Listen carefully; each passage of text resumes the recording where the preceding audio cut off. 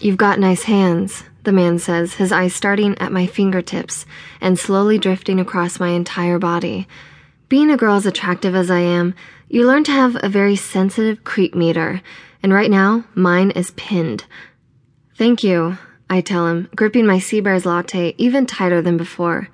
The warm coffee house continues to hustle and bustle around us, but for the creepy stranger in me, time seems to stop. We exist in a tiny bubble of intensity brought on by the stare of his deep black eyes. My own personal trip into the twilight zone while I try desperately to enjoy this coffee and get some studying done. Great. "Have you ever considered being a gardener?" the man asks. "With hands like those, you would make a really great gardener." I try not to spit out my drink as he says this, the strangeness of the conversation veering sharply into the territory of so weird it's actually kind of funny. "No, I never really got into gardening," I tell the bizarre older man. He continues to stare at me with his deep dark eyes, still sizing me up until finally he offers, "I'm Cameron Nickel." I force a smile. "Shelby," I say, consciously withholding my last name. I watch as Cameron's eye drifts slowly to the chair across from me, empty and just waiting for someone to take it. In my head, I'm repeating a steady mantra of "please don't sit down," but my prayers do nothing to thwart him. "May I?" Cameron finally asks. I don't know what it is about situations like this, but I just can't say no. I'm well aware that this man is barging into my personal space right now, and I don't owe him anything at all, but I simply can't deny someone when they've done nothing wrong. Yet. I should trust my gut more, I think, but for now I've got a strange dude with a shaggy white beard to talk to. "Did you know that when you say positive things to plants, they grow faster?"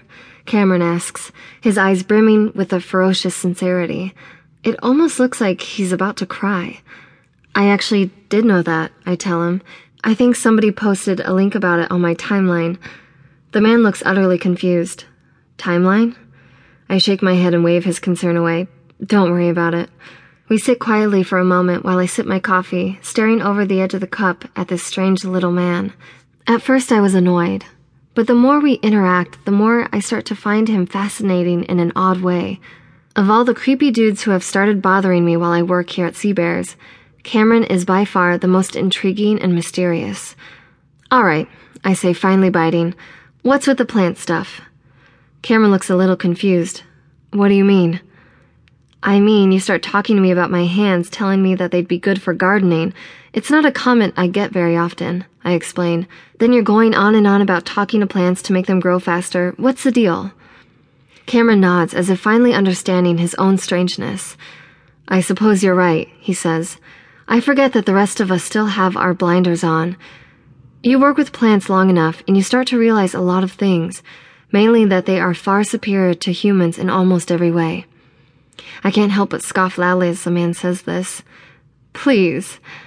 "You don't agree?" Cameron asks. "Not by a long shot. I don't think a plant could have painted the Sistine Chapel," I retort. The strange man laughs.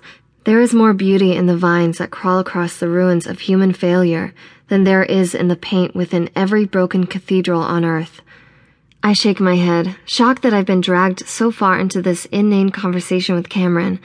Despite my best efforts, he's got me heated. "That's totally subjective," I tell him.